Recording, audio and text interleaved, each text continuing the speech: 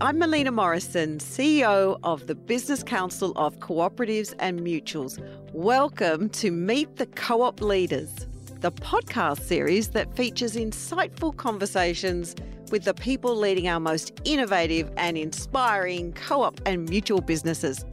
Co-ops and mutuals are the businesses owned by members rather than shareholders. They're all around us and they include some of our biggest brand names. In fact, 80% of us are a member of at least one cooperative or mutual. But most of us don't even know that. In an age of putting purpose before profits, it's more important than ever to learn about the original people-centred business model. So we're bringing the leaders to you to tell you in their own words what makes this a better way to do business. My co-pilot in this new series is cooperative developer Anthony McMullen.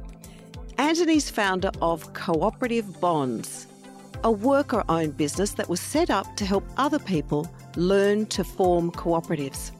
Over the next series, Anthony and I will be bringing you a new conversation with a co-op leader every couple of weeks to lift the lid on this incredible business model.